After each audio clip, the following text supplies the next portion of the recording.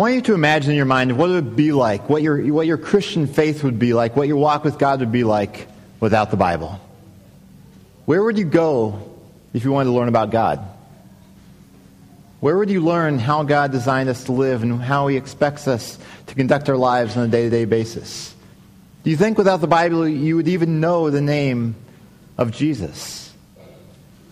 I think really when we think about it, the Bible is our foundation for our lives as Christians. And every week here at Freedom's, we have a message that is based on the Bible. We usually dig into one passage of Scripture, look into it, try to understand it, and then try to apply it to our lives here in the 21st century. But oftentimes, as we are doing that week in, week out, and we're digging into Scripture, we just assume that the Bible is trustworthy and authoritative. We really don't set out each week to really question the Bible and ask, can we really trust this? Is this really the authority that we should be looking to? We simply assume that, and I think that's fine because partly I don't think we have the time every week to try to prove the authority of Scripture. But sometimes it's important that we take a step back and ask some of the deeper questions about, is the Bible really trustworthy? Can we really depend on what it says, or is it just a myth that came about and we go along with what a lot of society says, that the Bible really isn't something that can be trusted? I want to show you a video right now that shows interviews of people, I think it's on a college campus, that I think is an accurate representation of what people in our society think about the Bible, and it shows how important it is that we sometimes ask these deeper questions about whether or not the Bible is trustworthy. So I invite you to watch what our society thinks about the Bible.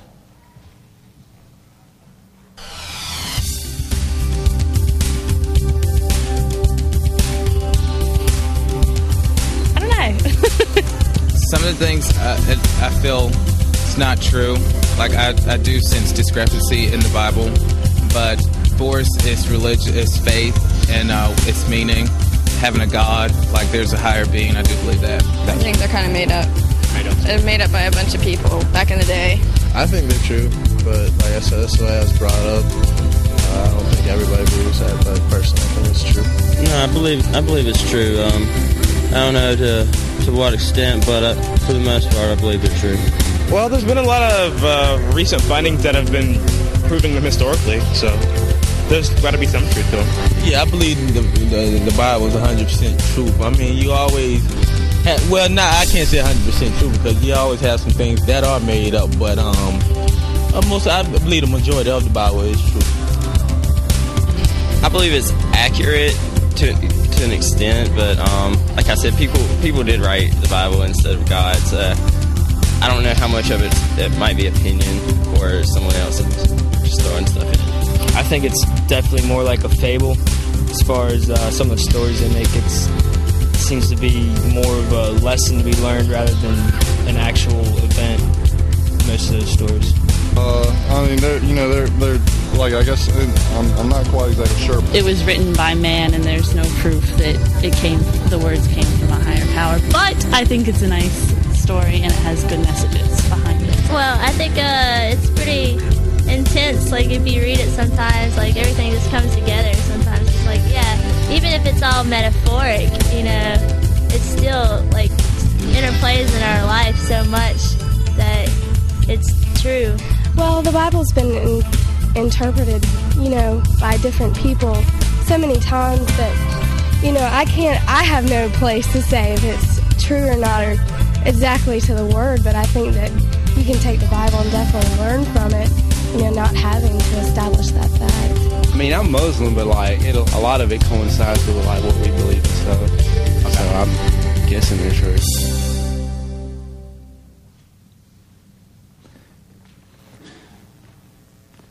As I've worked on college campuses for a number of years and just interacted with a variety of people in various communities, when I see that video, I think, you know what? I think it's actually quite accurate if you're going to go out and take a random cross-section of people in terms of what people's perceptions are of the Bible. You'll find some people who say, I think the Bible's true. That's how it was brought up. And then, like one of the guys on there, he began to question himself on, is the Bible really true? Well, yeah, I think so, but there might be some errors in it. You find a lot of people with questions about the Bible. And I find even within churches, a lot of sincere Christians still have questions about, is the Bible trustworthy? How do we get the Bible? Where did it come from? Today we're in the second week of our text message series where we're studying what we really believe about the Bible and why we believe it. And this week's question is the question of how do we get the books that are in the Bible? How do we get the books that are in the Bible? The technical term for the list of books that's in the Bible is called the canon of Scripture. Now, when you hear the canon of Scripture, you may be thinking, well, that's what is that? Is that talking about some cannon that shoots artillery or shoots cannonballs? Well, not quite. This morning, I was in a conversation with someone who saw the title of this message, how it's Canonization, and he asked, well, is that about canning something? No, not quite. A canon refers to a rule or a standard or some measuring rod that helps you know what is accurate and what's not. And the canon of Scripture is the list of authoritative books that belong in the Bible. It's a list of authoritative books that belong in the Bible. And the process by which we gain what those books are is called canonization. And as we start this morning talking about the canon of Scripture and canonization, I want to give a bit of a quiz. 5 questions for you to consider. You're not going to be really tested. You're not going to be asked to give these your answers to these questions publicly.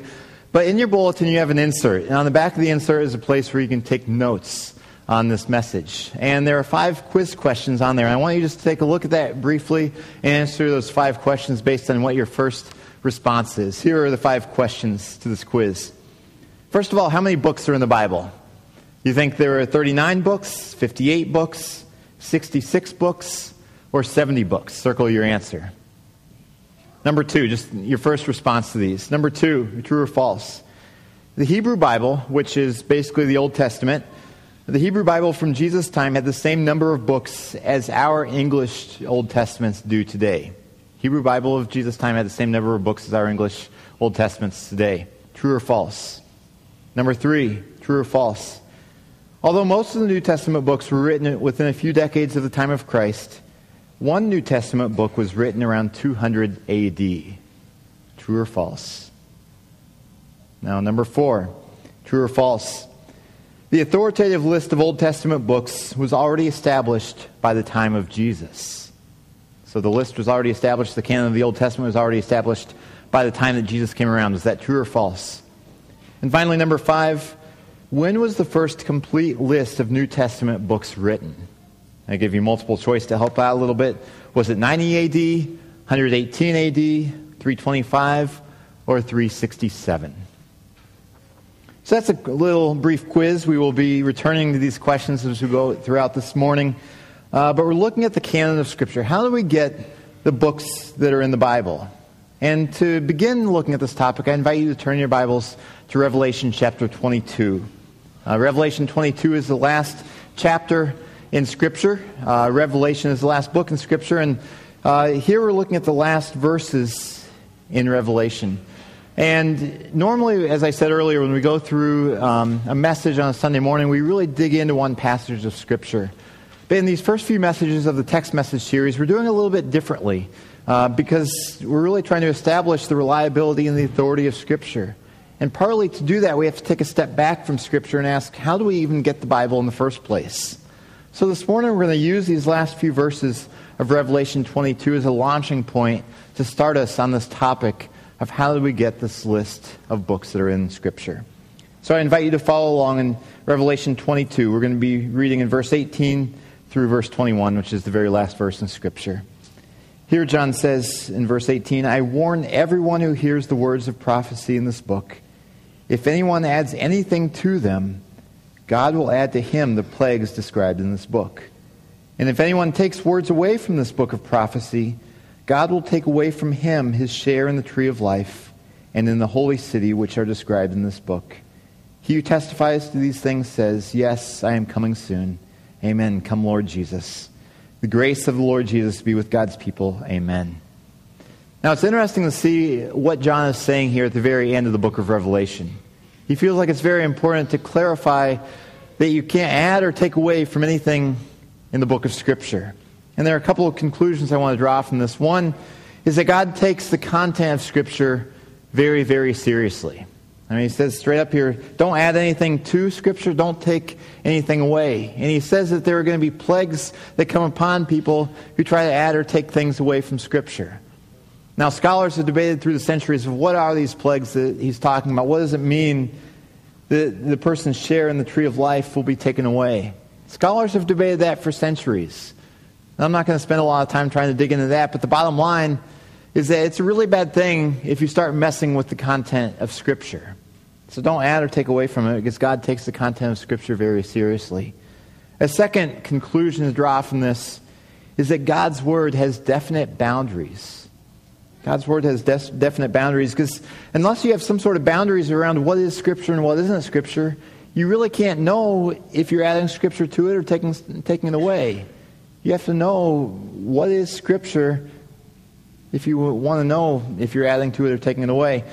And so God's Word definitely has definite boundaries. And when you look at this passage here in Revelation 22, I think that John is specifically referring to the book of Revelation. Don't add to it, don't take it away. But if you look throughout the rest of Scripture, you see the same command repeated several different times. And so it applies to the whole of Scripture as well, that there is a defined content of Scripture that you shouldn't add to it and you shouldn't take it away. For instance, if you go back to Deuteronomy chapter 4, Moses says to the people of Israel, do not add to what I command you, and do not subtract from it, but keep the commands of the Lord your God that I give you.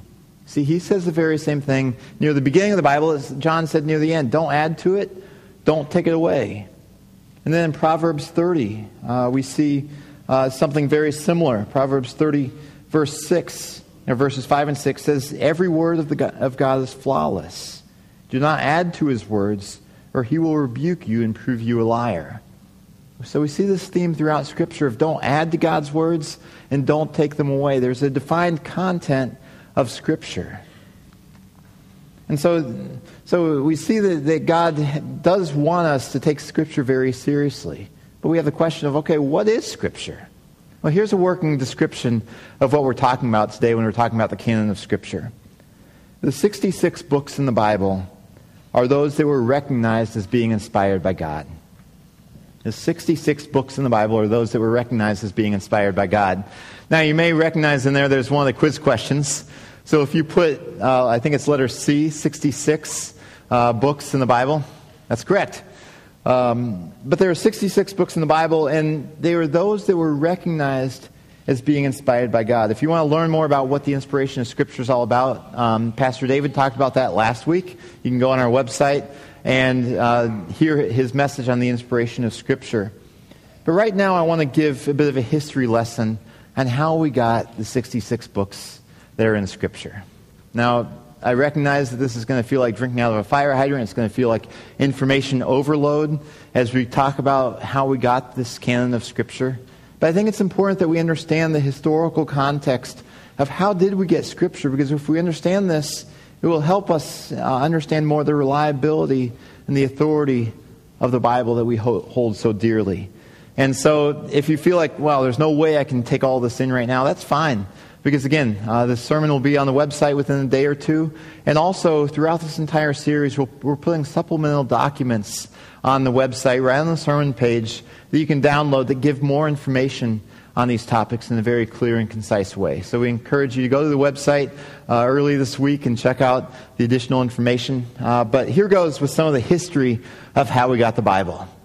First of all, God began to speak through humans to form what we know as the Old Testament. The Old Testament consists of 39 books that span a course of time from the creation of the world all the way until about 400 BC. 400 BC was around the time of Malachi the prophet. That's the last book in our English Old Testaments. That was also the time of Nehemiah and Ezra. So the span of the Old Testament covers creation all the way through about 400 BC. And it started with Moses recording the first 5 books of the Bible. Moses was one of the greatest prophets in Israel's history. As he started recording Genesis, Exodus, Leviticus, Numbers, and Deuteronomy, people began to see that those books that he was writing are more than just human words. They're divine words. They're God speaking through Moses in order to record God's words for subsequent generations. And so they looked at Moses' writings as something special. They set them aside as Scripture. And then as subsequent people in Israel's history began writing as well, they began setting those things aside as Scripture as well. Joshua wrote soon after Moses did, and Joshua's book was set aside as Scripture. They recognized, this is more than just a human work. It's inspired by God. As more and more prophets through Israel's history began writing, people began setting aside those prophetic books as Scripture as well. And really, as you look through Israel's history, there wasn't really a whole lot of debate over is this history, or is this Scripture, or is it not Scripture? There were a few books in the Old Testament canon that were debated quite a bit. Esther is one of them. The reason that Esther was debated and whether or not it should be in Scripture is because Esther doesn't actually contain the name of God. And so there was some debate over it. But then they concluded, this has the fingerprint of God. It should be included in Scripture as well. Another Old Testament book over which there was significant debate was the Song of Songs. And the reason why that was debated was because it's such a sensual book. And people were thinking, that doesn't belong in the Bible because it's so sensual. But as people began to dig into it more and more, they realized, this does belong in Scripture. And so you have the 39 books of the Old Testament that were gathered. And now we come to the quiz question number 2, true or false. The Hebrew Bible, meaning the Old Testament, has the same number of books as the English Old Testament. How many of you put false on that? I guess I am asking for a public opinion on one of these. How many of you put false? If you put false, you are correct. It's a little bit tricky because the content of the Hebrew Bible and the English Bible is the exact same. But the way it's divided into books is different. Let me explain. In our English Bibles, we have some books that are divided into two. You have 1st and 2nd Samuel, 1st and 2nd Kings, 1st and 2nd Chronicles. So in our English Bibles, those each count as 2 books. But in the Hebrew Bible, those were one book. You had Samuel, you had Kings, you had Chronicles. They were all in one scroll, one book. But then a few hundred years before the time of Christ, the Hebrew Bible was translated into Greek to make it accessible to people in the Roman Empire. And when it was translated to Greek, Greek takes up more space on a page than Hebrew does. The words are longer. There are more letters in Greek. And so it wouldn't all fit in one scroll. So, for instance, Samuel, which previously in Hebrew fit in one scroll, now had to be divided on 2 scrolls for Greek. And that separation between 1st and 2nd Samuel, 1st and 2nd Chronicles, 1st and 2nd Kings, carried on down through the years into our English translations. In addition, in the Hebrew Bible, all 12 minor prophets, the last 12 books of our Old Testaments, were combined into one scroll. And so in the Hebrew Bible, you actually only have 24 books, where English in the Old Testament, in our English Old Testaments, there are 39 books. So there are different numbers of books, but the content of the two is exactly the same. And so you come to the end of the Old Testament, which is around 450, 400 BC. You have Malachi, who in our English Bibles is the last Old Testament book. Malachi foretold that there was going to be a prophet who would come in the spirit of Elijah.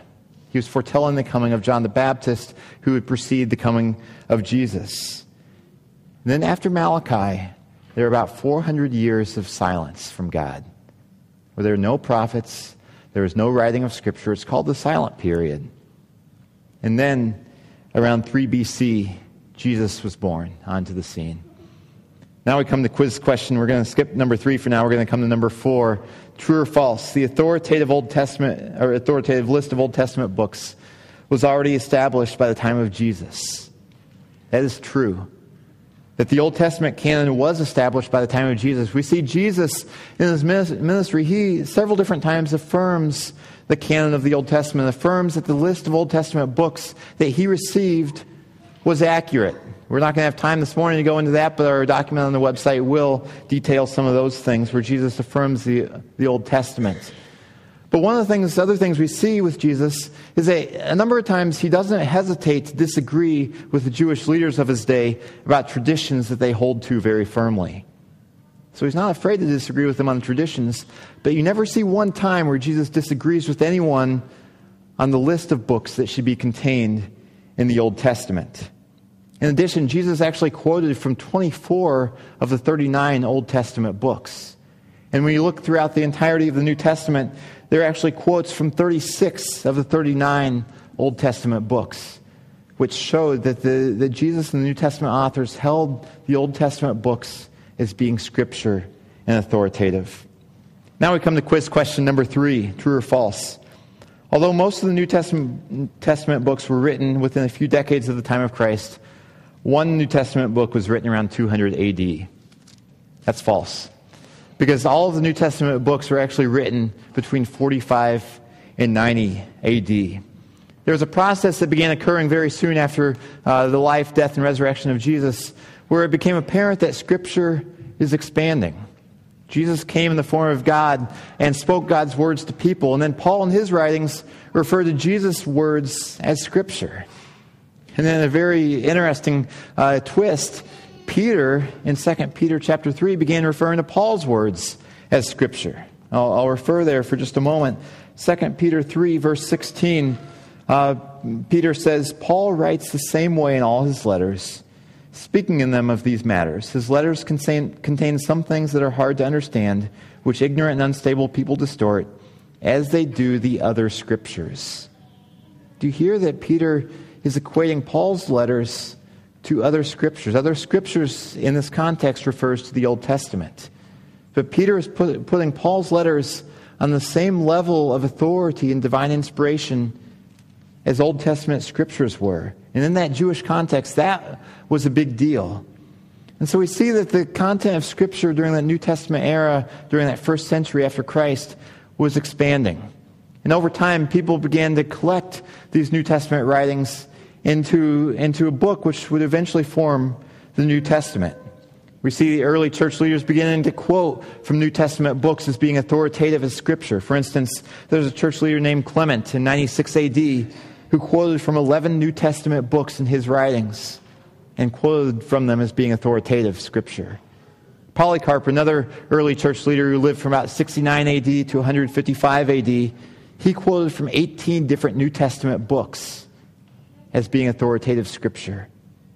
And then around 190 AD, there is a listing of New Testament books that we know what today is the New Testament, but it's called the Muratorian Canon. It's named after the man who discovered this old manuscript, but it lists out 22 of our 27 New Testament books.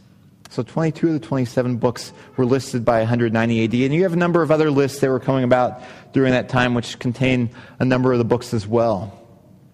Now you may have a question of why did it take so long for this list of New Testament books to be formed?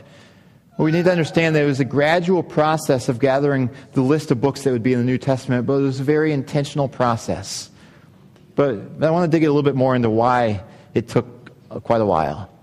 You see, when we have our books, we bind them together like this. It's amazing that in about 1,200 pages right here, I have the entirety of the Old and New Testament.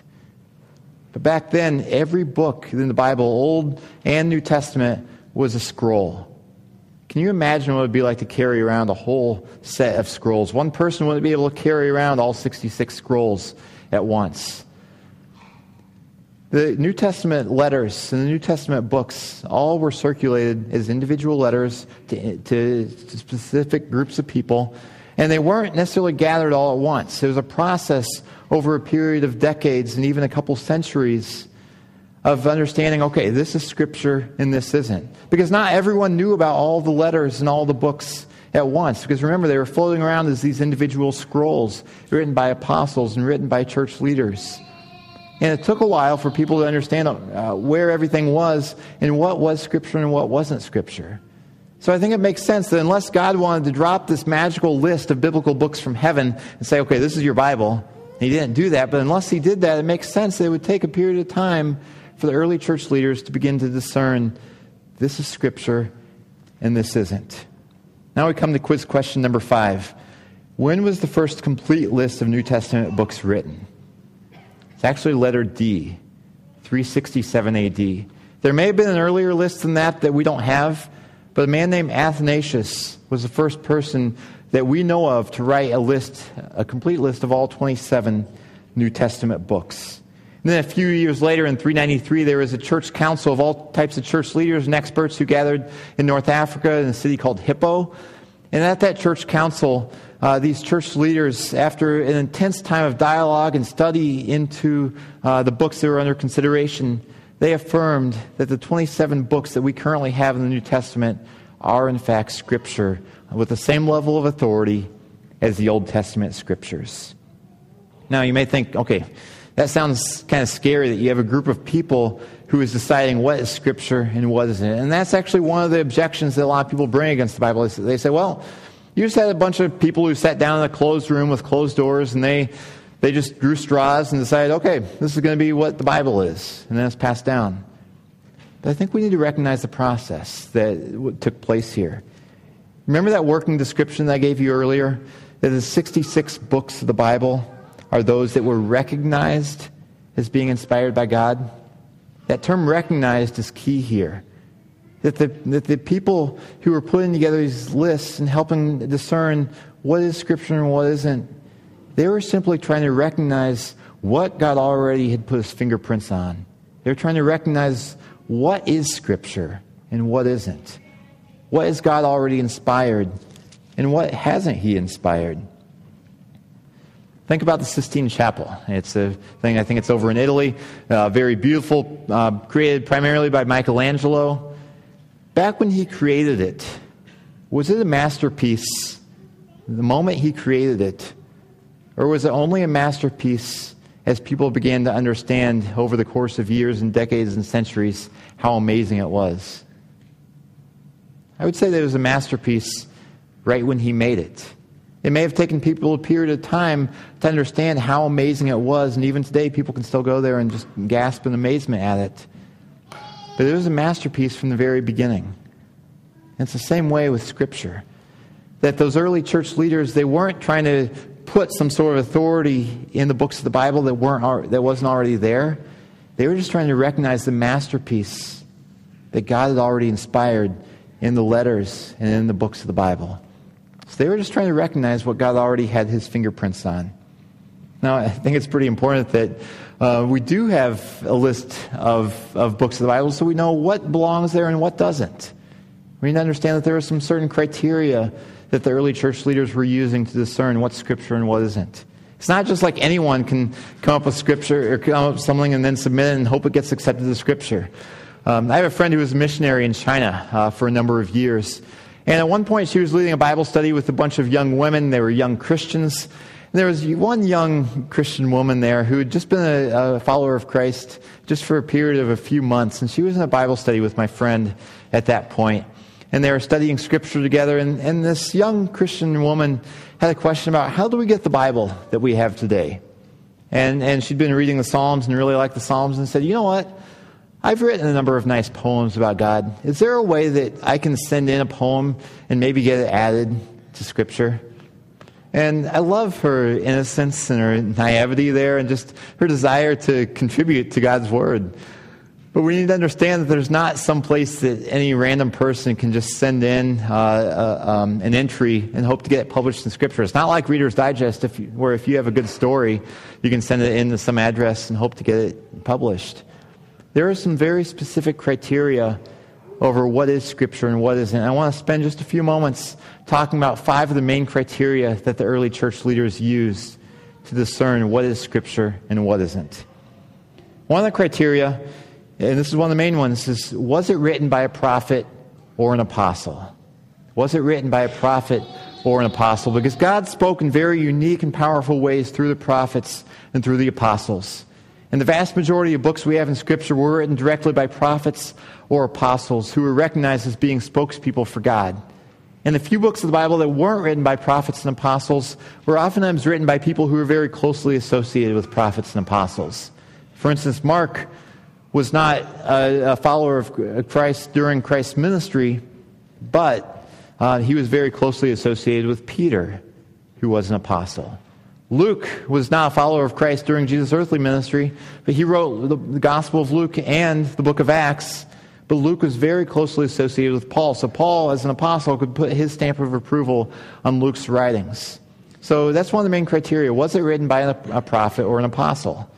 Secondly, does it agree with the rest of the Word of God? If there are theological inconsistencies between this proposed book for Scripture and what we already know to be the rest of Scripture, then that proposed book is thrown out because it needs to align with the rest of Scripture. Thirdly, does it have widespread acceptance in the early church, especially among people who knew the authors? If the people who knew the authors of Scripture, such as Peter or Paul, if those people rejected the writings of these authors as being Scripture, then the early church should reject that as well as being Scripture. Early church needed to have widespread approval of the books of the Bible for them to be even considered as being part of Scripture. Fourthly, is it historically accurate? God is very clear in His Word that everything in His Word should be flawless and without error. And so if there are historical inaccuracies in a proposed book for Scripture, it needs to be thrown out. It may be helpful in other ways, but it's certainly not worthy of being in Scripture. And finally, and this is a little bit more subjective, does it come with the power of God? Does it come with the power of God? In Hebrews chapter 4, it says that the Word of God is living and active, sharper than a double-edged sword. And this is a subjective thing where people are asking, does this have the fingerprints of God on it?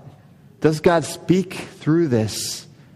Or is this book simply trying to uphold some sort of political agenda or personal agenda, or to support some sort of Greek philosophy of the time? Because a lot of the books that were rejected from being included in Scripture during that early church time, they were trying to uphold some sort of political philosophy or some sort of Greek philosophy. And so these are 5 of the main criteria that these early church leaders were using when they were trying to discern what is Scripture and what isn't. Now, we're nearing the end of this drinking out of a fire hydrant type of thing. But I want to examine one of the key questions that comes up when we talk about the books in the Bible. It's the question of, what about those books that didn't make it into the Bible? What about the books that aren't included in the Scripture but may have been considered? We can divide those into a couple different categories. One category is the books that were written before the time of Christ. And a specific name for those is called the Apocrypha. For those of you who come from a Roman Catholic background or who are familiar with Roman Catholic Bibles, you probably recognize that the Old Testament in the Roman Catholic Bible doesn't have 39 books. It actually has 46 books. There are seven extra Old Testament books in Catholic Bibles, and also there are 4 additional inclusions in existing Old Testament books that are also in all the other Bibles. And so it's important that we ask questions of, okay, what is the Apocrypha? Apocrypha comes from a Greek word that means hidden meaning. And I want to give a little bit of historical background behind the Apocrypha. But as I do so, I want to do so in a very sensitive manner, because I recognize that we have a number of people here who come from Catholic backgrounds, who even had very good experiences in Catholic churches.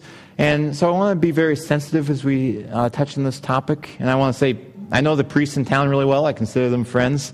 And so I want to be sensitive on this topic, but I also think it's important that we examine clearly, why do we have a difference between Bibles? Why do some Bibles have 46 Old Testament books? Why do some have 39?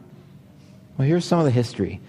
Those Apocrypha were written during those 400 years between the time of Malachi and the time of Christ, what are known as the silent years, when people recognize there aren't any prophets through whom God is speaking. These books that were written during that time, a lot of them are historical books of what was taking on in Israel, or what was taking place in Israel during that time. And there are also some books that were kind of like our book of Proverbs in Scripture. And so that's what the Apocrypha were like. And in the early church, there was definitely an awareness of the Apocrypha.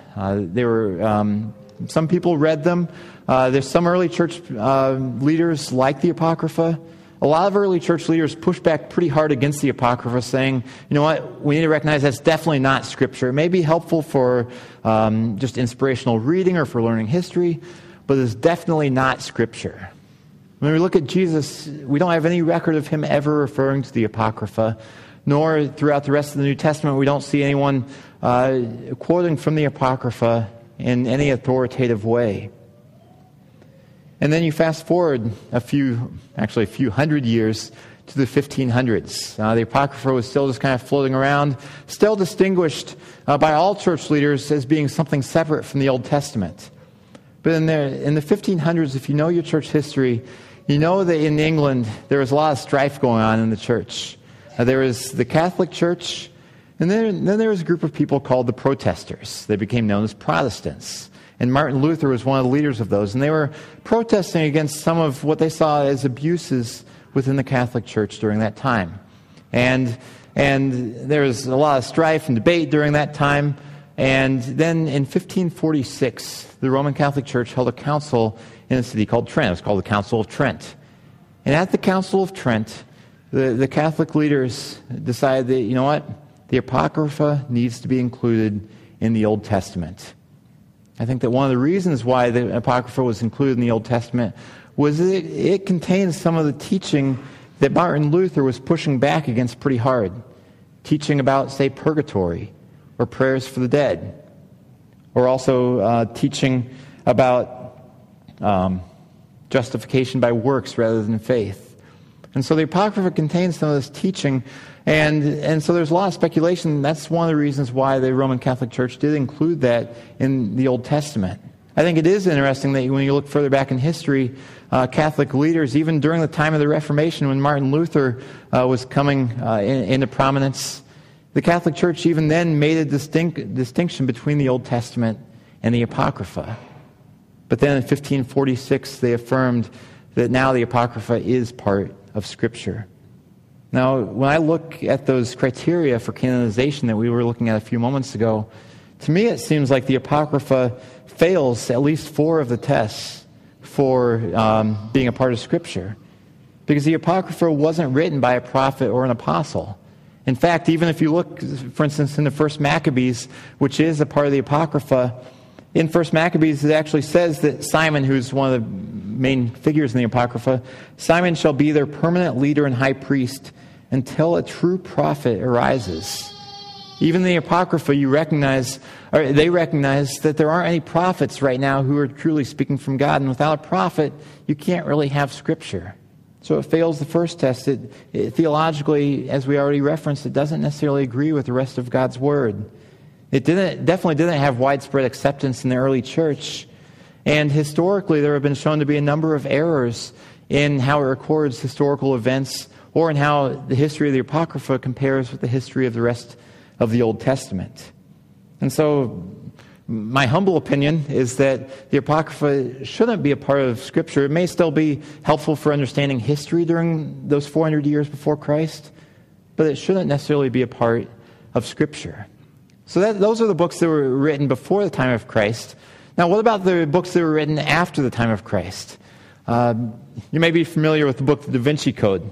It came out a few years ago, caused a huge firestorm of media attention.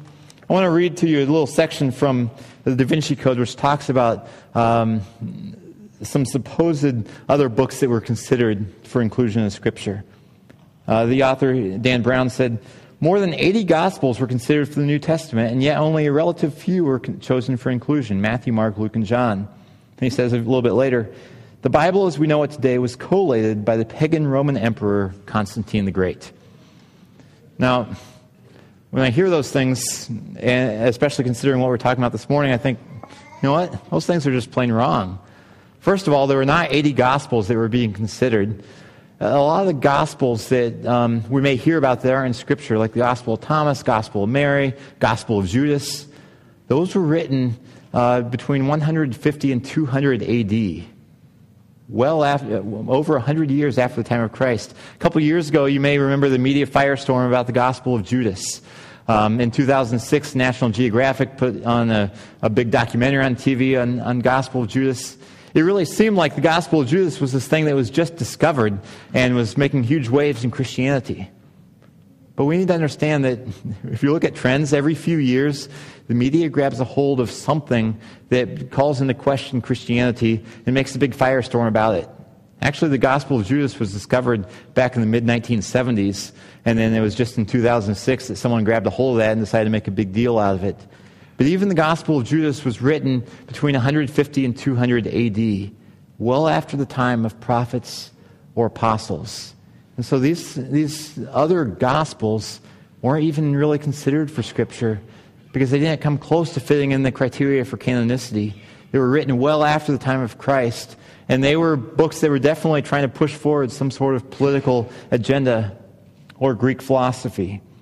And so I think we can have, I don't just think, I know that we can have absolute confidence in the 66 books that we currently have in our Bible, that these are the trustworthy Word of God. Now, in closing, I invite you to turn in Bibles. If you don't have a Bible, grab one from the pew in front of you. Turn to the table of contents. I want to just quickly walk through the canon of Scripture. This is something I do periodically every couple of months with someone, either here at the church or in the community. Because a lot of people don't quite know, okay, we have the books of the Bible, how do they fit together? So you have a table of contents in front of you. I want to just do a quick walk through. This is also in the document that will be on the internet. You have two basic parts of the Bible. You have the Old Testament and New Testament. The first 5 books of the Bible, Genesis, Exodus, Leviticus, Numbers, Deuteronomy, those are the books that Moses wrote that contain the history of the world, really, from the creation through the time where Israel's about to enter the Promised Land. You go from Joshua all the way through Esther. Those are historical books about the history of Israel.